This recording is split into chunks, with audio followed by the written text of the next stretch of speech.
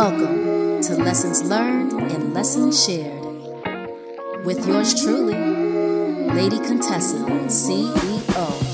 Now that we're here together, let's get into these letters. Gotta share everything I wrote. We're talking about giving inspiration to real life situations, just everyday lessons you wanna know. Lessons learned, and we got lessons shared. You're in the right place if you wanna get it here. Lessons learned, and we got lessons shared. You're in the right place if you wanna get it here. Contessa, CEO.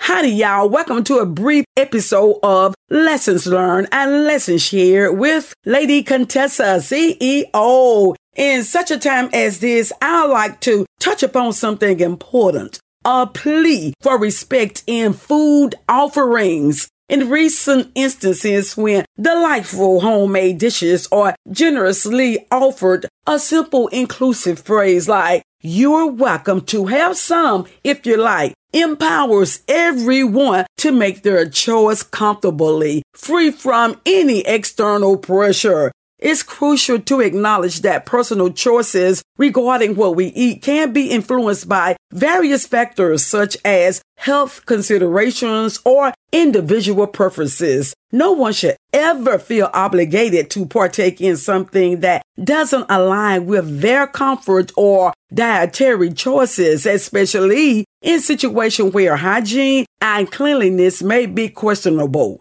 In this context, those who offer their delightful homemade dishes should strive to foster an environment where the decision to accept or refuse food is respected. By the way, if you enjoyed today's quick reflection, I'll delve even deeper into this topic in a longer letter on my YouTube channel at Lady Contessa, CEO. Feel free to check it out. Anyway, thanks to Tria for tuning in to Lessons Learned and Lessons Shared with Lady Contessa, CEO. And until we meet again, love. Ta-ta.